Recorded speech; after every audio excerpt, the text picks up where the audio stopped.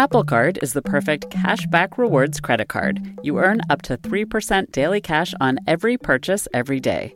That's 3% on your favorite purchases at Apple, 2% on all other Apple Card with Apple Pay purchases, and 1% on anything you buy with your titanium Apple Card or virtual card number. Visit apple.co/card calculator to see how much you can earn. Apple Card issued by Goldman Sachs Bank USA, Salt Lake City branch, subject to credit approval. Terms apply. All right, coconut water is all the rage. I can't stand it, but a lot of people love it. Now, maple water might be saying, move over. Brian Webb takes a look at what could be the next big thing. The last few years with my family, we've been playing around with this concept of making maple sap into a drink, and we found a great way to do that. And we've now created 3 products that are on the shelf here in Vermont. Take a seat, coconut water. There's a new drink in town, and it's made from tree sap. Are you drinking tree sap, Cynthia? Not at this exact moment, but I've tried it, and it's pretty tasty. And what about you, dear listeners? Are you on the tree sap train? Or are you all wondering what the hell we're talking about? This is Gastropod, the podcast that looks at food through the lens of science and history.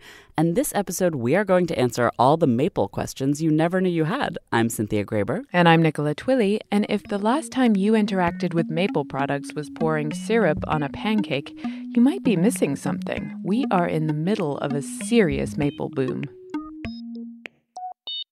So the other week, I ventured out of the city in search of this maple boom. The first place I visited was Sukup Farms, home to Mark and Jennifer Sukup.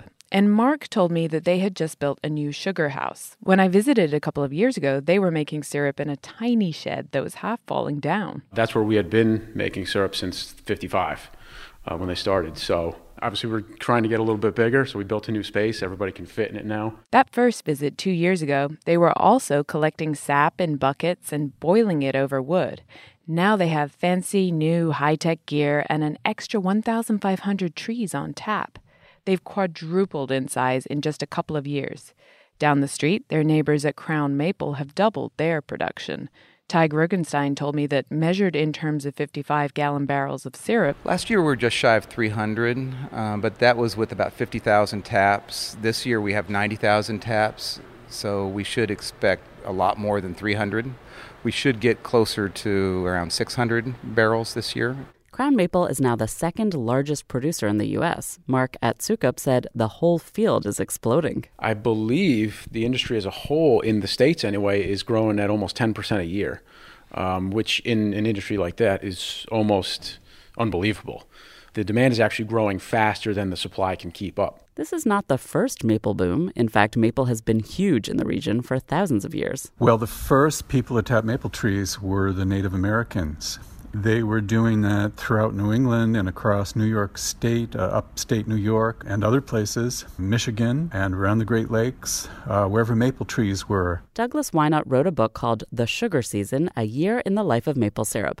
But, of course, his research goes back much further than 1 year. During that part of the year when the sap flows in the maple trees, those folks would set up camp near the maples, and they used receptacles that were made out of bark. They placed hot rocks into sap-filled bark containers to evaporate off the water. Sometimes to sort of a paste, but often down to a hardened, like a sugar cake. That was one technique. They also took advantage of the fact that maple sap is mostly water, and when it freezes, you can separate out that water to get at the neat sugar. Douglas says these techniques were some of the very first agricultural practices that Native Americans taught the European settlers. In the 1700s, a colonist who was captured by natives ended up spending decades living with them in the region that's now Ohio, and he later wrote about his experience, including his introduction to maple. He described it as brown and very sweet, which seems about right. But the first real maple boom among the European settlers came about for political reasons. It was soon seen as a way of independence on trade with sugar from the Caribbean. Maple syrup became a way of disabling the sugar economy, or of protesting against the use of slavery to make sugar. The state of Vermont was very prominent in this vein of abolitionism and independence. The saying that developed was "no sugar made by slaves." But when the war ended and everything got back to normal, the newly United States removed the tariff on white sugar. White sugar became super cheap, and so, of course, that's what everyone used. And so the economic feasibility of making maple sugar changed. At that time, maple sugar was the dominant product for people who were doing this commercially. But after the sugar tariff was abolished, with the new politics of that era, the economy changed. So it was around the turn of the century, maybe a little before, that sugar makers turned to making syrup in order to provide an alternative, a different product. So at this point in the early 1900s and throughout much of the 20th century, making maple syrup is kind of just a labor of love. It's a fun, traditional thing, especially in the Northeast.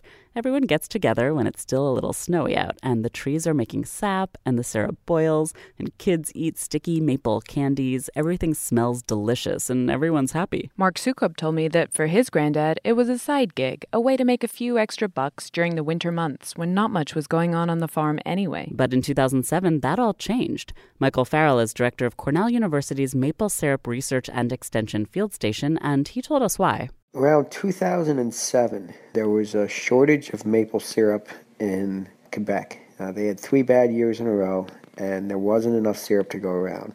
So the price of maple syrup shot up, and all of a sudden it became actually profitable to make maple syrup. A lot of times people would do this it's more of a labor of love, and nobody's really getting rich at making maple syrup. It's a lot of work. It's a lot of hard work. The returns aren't that great. But when you had that shortage happen and the price went up, and all of a sudden, you could still have this process you love to do, and you enjoyed it, and now you could actually make money at it. Well, that was a big incentive for a lot of people to expand their operations and for new people to get started. And so since that happened, the production has doubled in the U.S. Douglas also gives credit to the Canadians for bringing security to the industry. They set up something called the Federation of Quebec Maple Syrup Producers, which is an organized state apparatus. It's like a union that sets quotas, promotes the industry, and holds a great deal of syrup in reserve. So there are supplies to call upon in case the season in the United States or in Quebec is a poor one. In other words, a big company like Walmart or Target will now bother to stock maple syrup because they know they can get it year-round. The demand is growing overseas as well. Douglas told us that the Japanese have caught the maple bug. Consumption grew 252% between 2000 and 2005. Mark said it was getting big in China now, too. Actually, some of the Asian markets are some of the biggest consumers of maple right now. They buy in bulk from Canada, and they use it in all kinds of sauces and everything. So it's getting popular over there. Welcome to the maple boom. But quick reality check. We only consume about 3 ounces per person per year here in the U.S. We do eat a lot of sugar, but most of it isn't maple. So yeah, maple consumption is growing, but it's still small. That said, there's a lot of room for growth. So let's all go out and plant a maple forest. I don't have quite enough space in the little shared yard behind my Somerville apartment. But even so, it's a bit more complicated than just sticking some saplings in the ground. Yes, as it turns out, even if you have several hundred acres to spare, you can't just become a maple syrup tycoon overnight. To understand why, you have to understand the tree behind the breakfast topping. The sap that becomes maple syrup is sap from the xylem. I didn't remember this from high school biology, but there are 2 kinds of plumbing in a tree, xylem and phloem. And phloem is the one that usually carries around the tree's food in the form of sugar. Xylem usually just has water and some minerals. But the xylem in maple is sugary, for whatever bizarre reason. A few other trees do this too, but maple's pretty unique in funneling a fairly large quantity of sugar through its xylem cells. Now, you might be picturing sap like that incredibly sticky stuff that falls on your car and you have to scrub off your windshield, but scrub that image. Michael Farrell said maple sap is nothing like that. Because it is mostly water. It's 98% water on average, with just about 2% sugar and lots of other minerals and nutrients and all the other good stuff in there. They have sugar in their xylem, but that is not the only thing that makes maple trees a little odd. There's also some fancy hydraulics involved. Most trees, you can't just stick a spout in them and expect the sap to run out. It doesn't. But in the maple, it does. Maple trees have air bubbles in their wood that create space for ice to freeze. And when you get freezing nights and warmer days, the ice freezes and then thaws. Those little bubbles of freezing and thawing, they expand and shrink a little each time. And that creates pressure that makes the sap flow more strongly. Are you a little confused? We asked Abby Vandenberg to help explain. She's assistant professor at the University of Vermont Proctor Maple Research Center. The Reader's Digest version is freezing and thawing generates pressure. It has to do with developing a column of water. It has to do with the unique anatomy of sugar maple wood, and also the fact that we're putting some sucrose in there at the same time. And this weird combination of maple's internal peculiarities interacting with the temperature outside is why there's only a short maple season each year. You have to have those freezing nights and then a good thaw during the day to get the sap to flow. When I called Mark Sukup to see if I could visit, he knew exactly what days they would be boiling sap, just based on the forecast. So if you look at the long range, the 10-day forecast, you can definitely guess within a day, basically, of whether or not you're going to be busy. Because again, really all you're looking for is mid-20s at night and 40s in the day. It was the same deal, but a little more high-tech over at Crown Maple. All of us have 3 or 4 different weather apps on our phone, and we're constantly watching it. We've got monitors in the forest that from our iPhones or our laptops, we can monitor what the temperature is in the woods, what the vacuum is. So you're looking to see if it's going to freeze that night, how warm is it going to get the next morning, and when is it going to get above freezing, so you can figure out when the crew needs to go out, when you need to dispatch the tanker trucks so that they can pick up. So it's all about the weather. Because what they need is that difference. If it's just barely freezing at night and just barely above freezing during the day, the pressure will be there, but it won't be high enough. What that means is that the season usually only lasts 6 weeks or so. But it varies every year depending on what the temperature does. The sap flow can start in January and end by March. It can start in March and end in April. It all depends on what kind of winter the Northeast is having. And even within the season, you get days where it doesn't get above freezing and the sap doesn't run, and days where the weather is perfect and the sap runs for 36 or 48 hours straight. And that's, unfortunately, in the syrup business, that's how it tends to be. It's not very constant.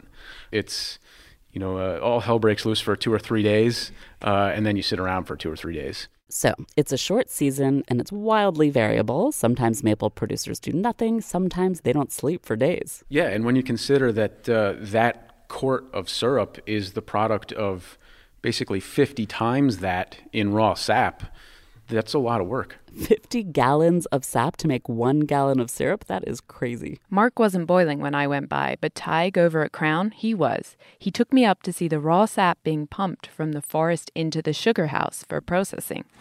What is this smell? Like, it has a smell, but it's not mapley. How do you describe it? I just kind of say it smells a little organic. I mean, it's coming from a tree, so it just has a little bit of that earthy, organic smell. Yeah, it smells sort of almost mulchy. And the color, this is greenish yellow. Well, once it's concentrated, it sort of takes on a little bit of a brown, green, yellowish tinge. But as we boil it, you'll see when it comes off the evaporator, it will be a nice, clear amber color. It was so weird. You have this picture in your head of maple syrup, and then you see the sap, and it's green. Nope, not at all what I'm picturing. But, it is a tree. Downstairs, the sap was going from the tank into a reverse osmosis machine. So this is the reverse osmosis machine. This is taking out about 80% of the water today. The reverse osmosis step is a little bit of a new innovation for the maple industry. Before, you would just have to boil all the water out in an evaporator, and it took almost twice as long. And that actually matters. Without reverse osmosis, you use more wood or oil, obviously, but it also affects the taste of the final syrup because it's the evaporator stage where the maple cooks a little, and you get that caramel flavor and color developing. That is the sweet, sweet sound of sap boiling until it becomes syrup. Nikki, I know we're a podcast, and so audio does matter, but really, I don't care as much about the sound of the boiling as about the smell and the taste. So my mouth is watering. Oh my God, I was sticking my mic practically into the bubbling syrup, and when I pulled it back out, my fuzzy mic cover smelled amazing. It still kind of does. When you go home, you must smell like maple syrup. Yeah, people do say that you smell kind of sugary, but You've been running around too all day, so you might not smell the greatest from that. I assume you actually got to taste it. I am going to try to contain my jealousy right now. We filled 3 barrels that night. And then we took the samples into their tasting room. And yes, we tasted it. Oh. It seems like you were rendered nearly speechless with joy. Now, please use your words. Any more specific descriptions than Oh, I'm getting all kind of mouthfeels again just thinking about it. It was warm and buttery and a little nutty like caramel popcorn. All I really have to say is, So articulate. That's why they pay me the big bucks. One thing I found interesting in this whole story is that the taste of the syrup changes over the maple season. Trees start producing buds in the spring, the weather's warmer, and so there might be more microbes growing and producing other flavors in the syrup. So yeah, that had always been confusing to me. You see golden or extra fancy grade syrup versus dark or grade B. But what's the difference? Golden is like the champagne of syrup. It's very rare. The guys at Crown Maple told me that the very lightest syrup, golden, you only get that at the start of the season, and it's because of the type of sugar. At the start of the season, the sugar in the sap is all sucrose. But as it goes on towards spring, that sucrose is turned into glucose and fructose, and those caramelize more quickly than sucrose. So the maple sap naturally gets more caramelized during the evaporation process later on in the season, and it turns out darker. Abby told us this is because of the microbes. They flourish when the weather is warmer, and they're the ones who turn the sucrose into the other sugars. But, I actually like that darker maple syrup better than the fancier champagne ones. I think it has an interesting, more complex flavor. Me too. There's more going on. So, okay, we started off explaining why you can't just go plant maples and make a quick million in the maple boom. But we've taken a detour into how maple syrup is made. So back to the trees. People historically have not been making all that much money off their maple forests, in part because the whole process was so inefficient. But there have been some great technological assists. One is the reverse osmosis machine. The other is something called a vacuum tube. Right. For years, Mark at Sukup Farms just hung buckets on his trees, the old school way. But a couple of years ago, he attached miles and miles of plastic tubing to his trees. They're all connected to a vacuum pump. Because the thing is, there's pressure built up in the tree, yeah, but there's pressure outside it too, just normal atmospheric pressure, and that is pushing back on the sap and slowing down its flow. But what happens in a vacuum system like we have is you apply up to 29 inches of mercury of vacuum to the trees, and that can actually triple or quadruple the amount of sap you get out of that tree. Because what that does is it basically neutralizes atmospheric pressure and lets the tree flow. I had imagined that the vacuum tube was kind of sucking the sap out of the tree, but so it's actually not a sucking pressure. No, it just helps it keep flowing. A lot of the old school guys miss the bucket days and think the plastic makes the forest look ugly, but I actually found it kind of beautiful. There's this whole kind of spider web of pale blue and white tubes knitting the forest together. I love that image of the natural and the man-made, the technology weaving through the forest. And of course, listeners, Nikki has photos. Check them out at gastropod.com. Abby also told us there are new and improved thinner vacuum tubes that work even without electricity. All this innovation boosts the yield from maple trees, which is great for our would-be maple tycoons. But is there a limit to what we can take from the tree? If there is, no one has found one. Certainly we do experiments here where we try and take as much sap as we possibly can. And thus far, we haven't been able to do that with, where we would see an impact on the tree. It simply doesn't hurt the tree. The tree just seals up the hole from one season. The maple producers tap somewhere else the next year. Studies have shown that tapped trees grow slightly more slowly than untapped ones, but they seem to live just as long. Mark said some of his best trees have been working hard for decades. There's a couple of trees down the road here that are 100 years old, and they've been tapped for 60 of those years, and they show no signs of slowing down. So they're actually some of our better producers. We do have a couple of trees that are probably, my best guess would be 200 to 250 years old, that are probably about 5 feet across. We have 3 or 4 buckets on them.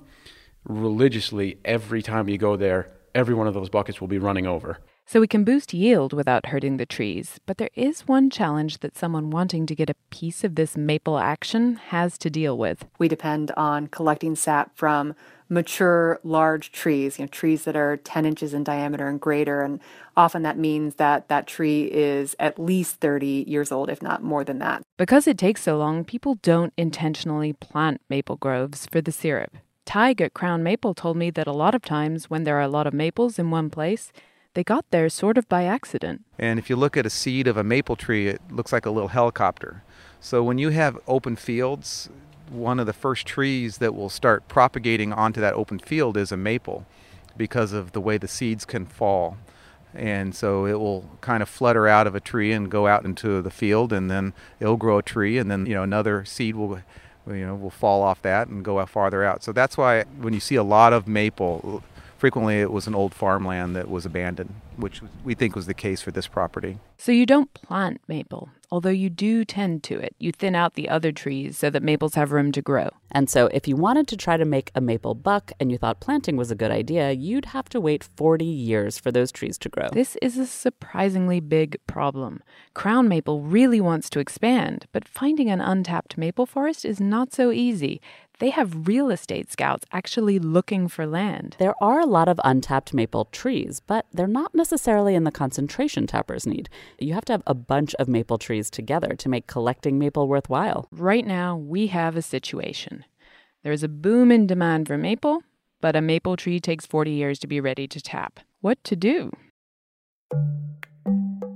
Apple Card is the perfect cashback rewards credit card. You earn up to 3% daily cash on every purchase every day. That's 3% on your favorite purchases at Apple, 2% on all other Apple Card with Apple Pay purchases, and 1% on anything you buy with your titanium Apple Card or virtual card number. Visit apple.co/card calculator to see how much you can earn. Apple Card issued by Goldman Sachs Bank USA, Salt Lake City branch, subject to credit approval. Terms apply. Fox Creative. This is advertiser content from 26.2 Team Milk and their new docuseries, Running Sucks. Is running the worst? Yeah. Do you love it? Do you hate it? I hate it so much. I hate it so freaking much. That you're a real runner now! I hate it. I'm Abby Ayers, a 37-year-old mom from Utah who found herself running across the Manhattan Bridge in my first race ever. Running Sucks celebrates women who run and the running communities that carry them across the finish line. Running helped me in so many ways postpartum. It really is about taking my power back and proving myself wrong. For every person like you, I'm telling you belong, and I'm telling you you can do it. I never thought the words would leave my mouth, but yes, I'm planning on running a marathon. I can't even say it without laughing, because, who would have thought? Watch Running Sucks at runningsuckstheseries.com and learn more about how Team Milk is helping women runners across the country conquer their next course. Abby and her colleagues developed a new approach. They planted lots of young maple saplings in an open field, and then they chopped the tops off and stuck bags on them with tubes running out the bottom to suck the sap out. It is completely freaky looking. It's like a field of these skinny stick trees with bags over their heads. But using her system, you can essentially harvest maple sap and produce maple syrup from relatively small and young maple trees that are grown at higher densities in a much closer proximity to one another, very akin to any other type of perennial field crop. You can do this just clipping the top off each year for a decade, and then you just plow all the baby trees up and start afresh. Maple producers have mixed feelings about it, Mark told me. It certainly doesn't have that picturesque kind of old world maple setting to it, I suppose. Certainly doesn't seem like maple sugar to me, but it's probably going to be the way of the future if the demand for maple syrup keeps up the way it is. So the benefit of Abby's technique, you can get maple syrup from younger trees crowded together in a field like any other farm. But the downside, right now maple products help protect open forests. If a region is used for maple, then that whole ecosystem is conserved. But there is another potential benefit. This system might be really useful if the maple range shrinks because of climate change. We asked Abby what effect climate change might have on our delicious syrup. The question is actually what effect is climate change having and what effect has it had on maple production? So maple is really, you can look at it as one of the first and early signs that climate change is actually having an impact. It is getting warmer, and that means there aren't as many freezing nights. So the season has already gotten about 3 days shorter over the past 45 years. When you think of the maple production season and realize that it is as short as 6 weeks, sometimes shorter, that's a very large proportion of the maple production season that we have already lost due to changing climate. And it keeps getting warmer earlier. Mark said this year is a new record. This year is the earliest we've tapped in 61 years, ever, in the history of us being here.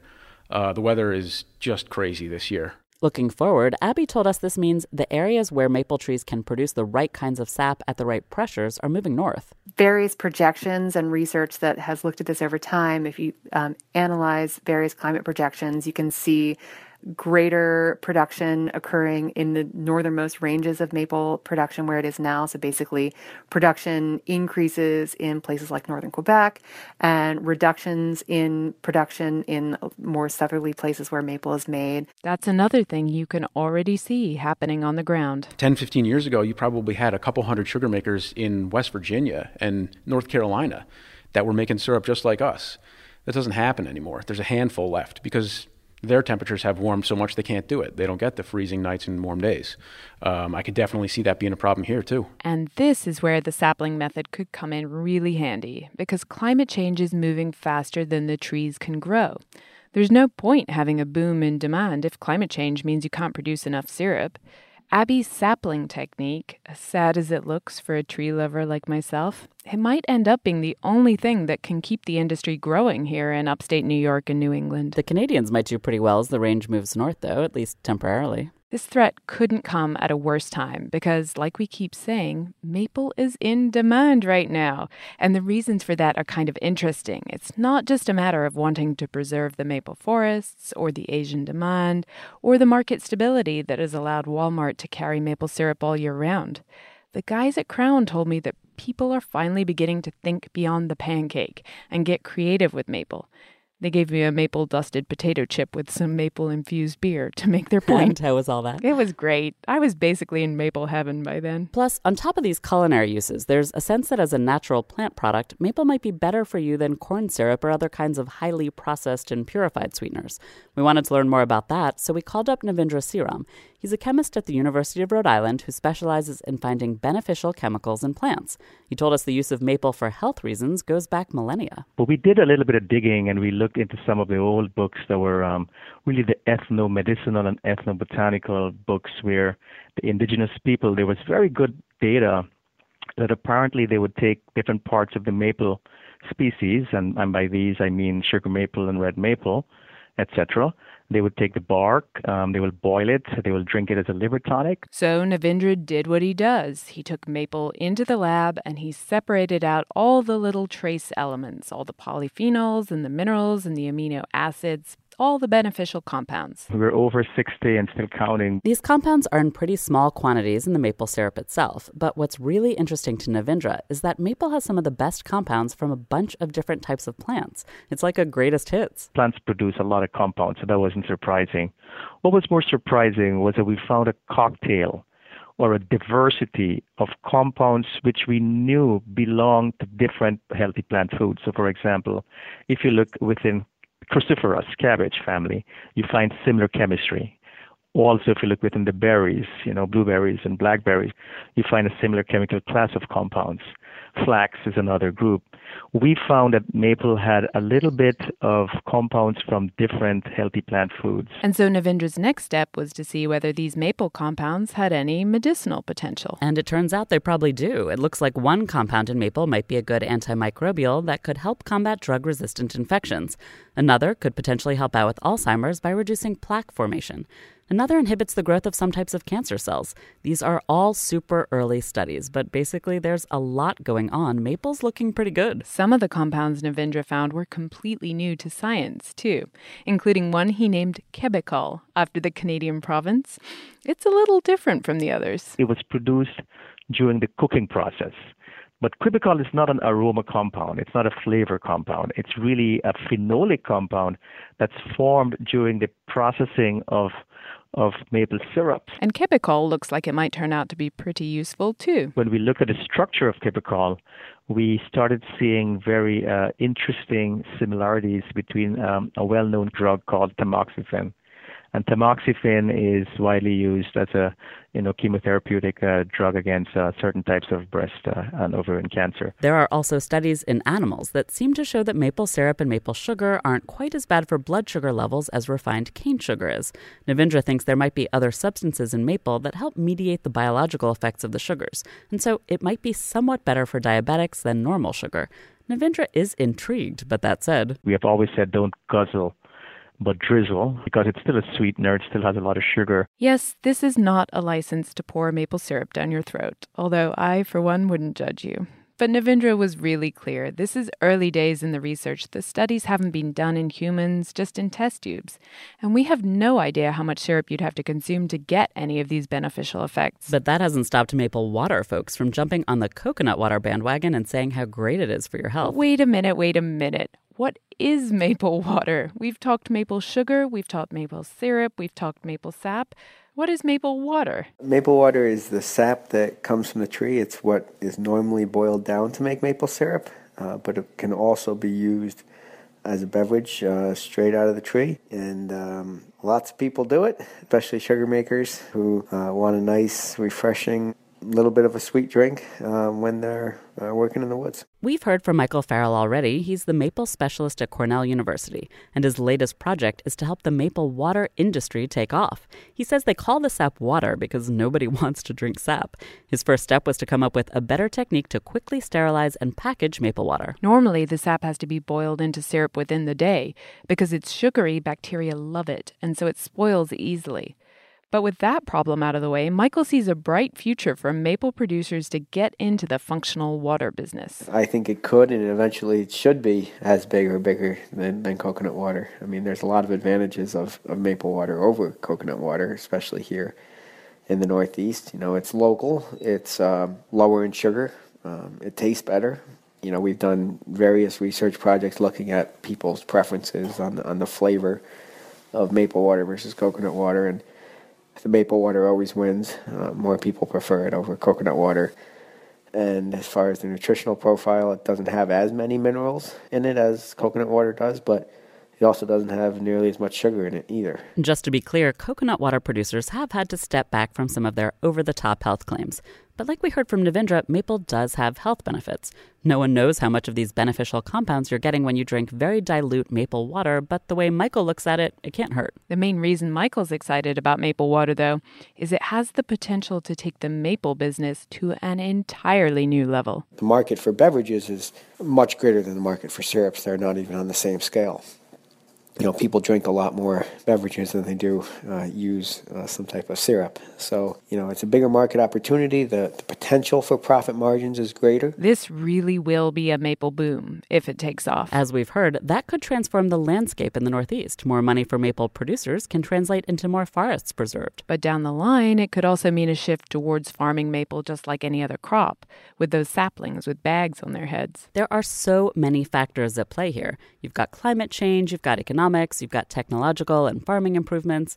I have to say, Nikki, I hate stories that end with, who knows what the future holds, but really? Who knows?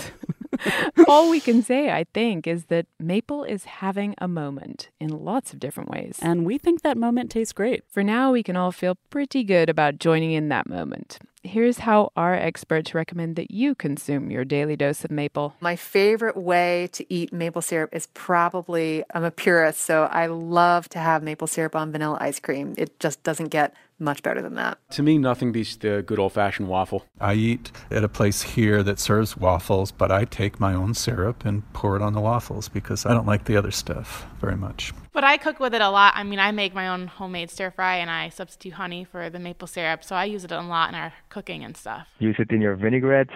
Use it to marinate meats, and adding it to your coffee if you want a sweetener. But think beyond the pancake. It's not just a pancake topping.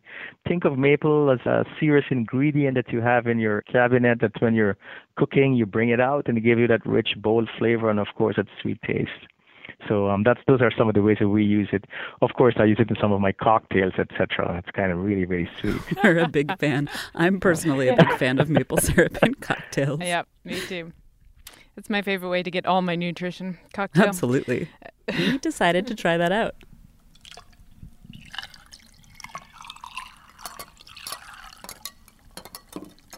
So what did you make? So I made bourbon with some maple syrup and a little splash of maple water, and then just a little bit of lime juice. How about you? Oh, nice. I like the lime juice. That's a good touch. I had some tequila, a little bit of maple syrup, and then just sort of topped it up to the level of the ice with the maple water. And what do you think? It tastes pretty good, actually. I mean, what do you think? What could be bad? It's bourbon and maple. I don't know. Right. This is really like our maple love letter. But it's hard not to fall in love with something you've seen come from the forest to the cocktail glass. Well, cheers. Cheers. To maple. Oh, yes.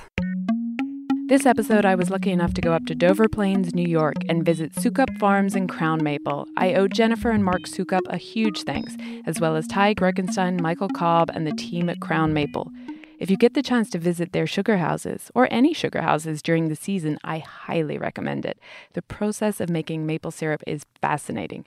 I've put photos from my visit and links to their farms on our website, gastropod.com. We also need to thank Abby Vandenberg of the University of Vermont Proctor Maple Research Center, Navindra Siram of the University of Rhode Island, Michael Farrell of Cornell University, and Douglas Wynot, author of The Sugar Season. Tell us what you think of maple water and how you like to enjoy maple syrup by emailing us at contact@gastropod.com, leaving a voicemail at 310-876-2427, tweeting us at Gastropodcast, or writing on our Facebook page. We love to hear from you. And we're back in 2 weeks with an episode inspired by a listener question. We'll be exploring the science and history of caffeine, which is pretty much what Gastropod runs on, to be honest. Till next time.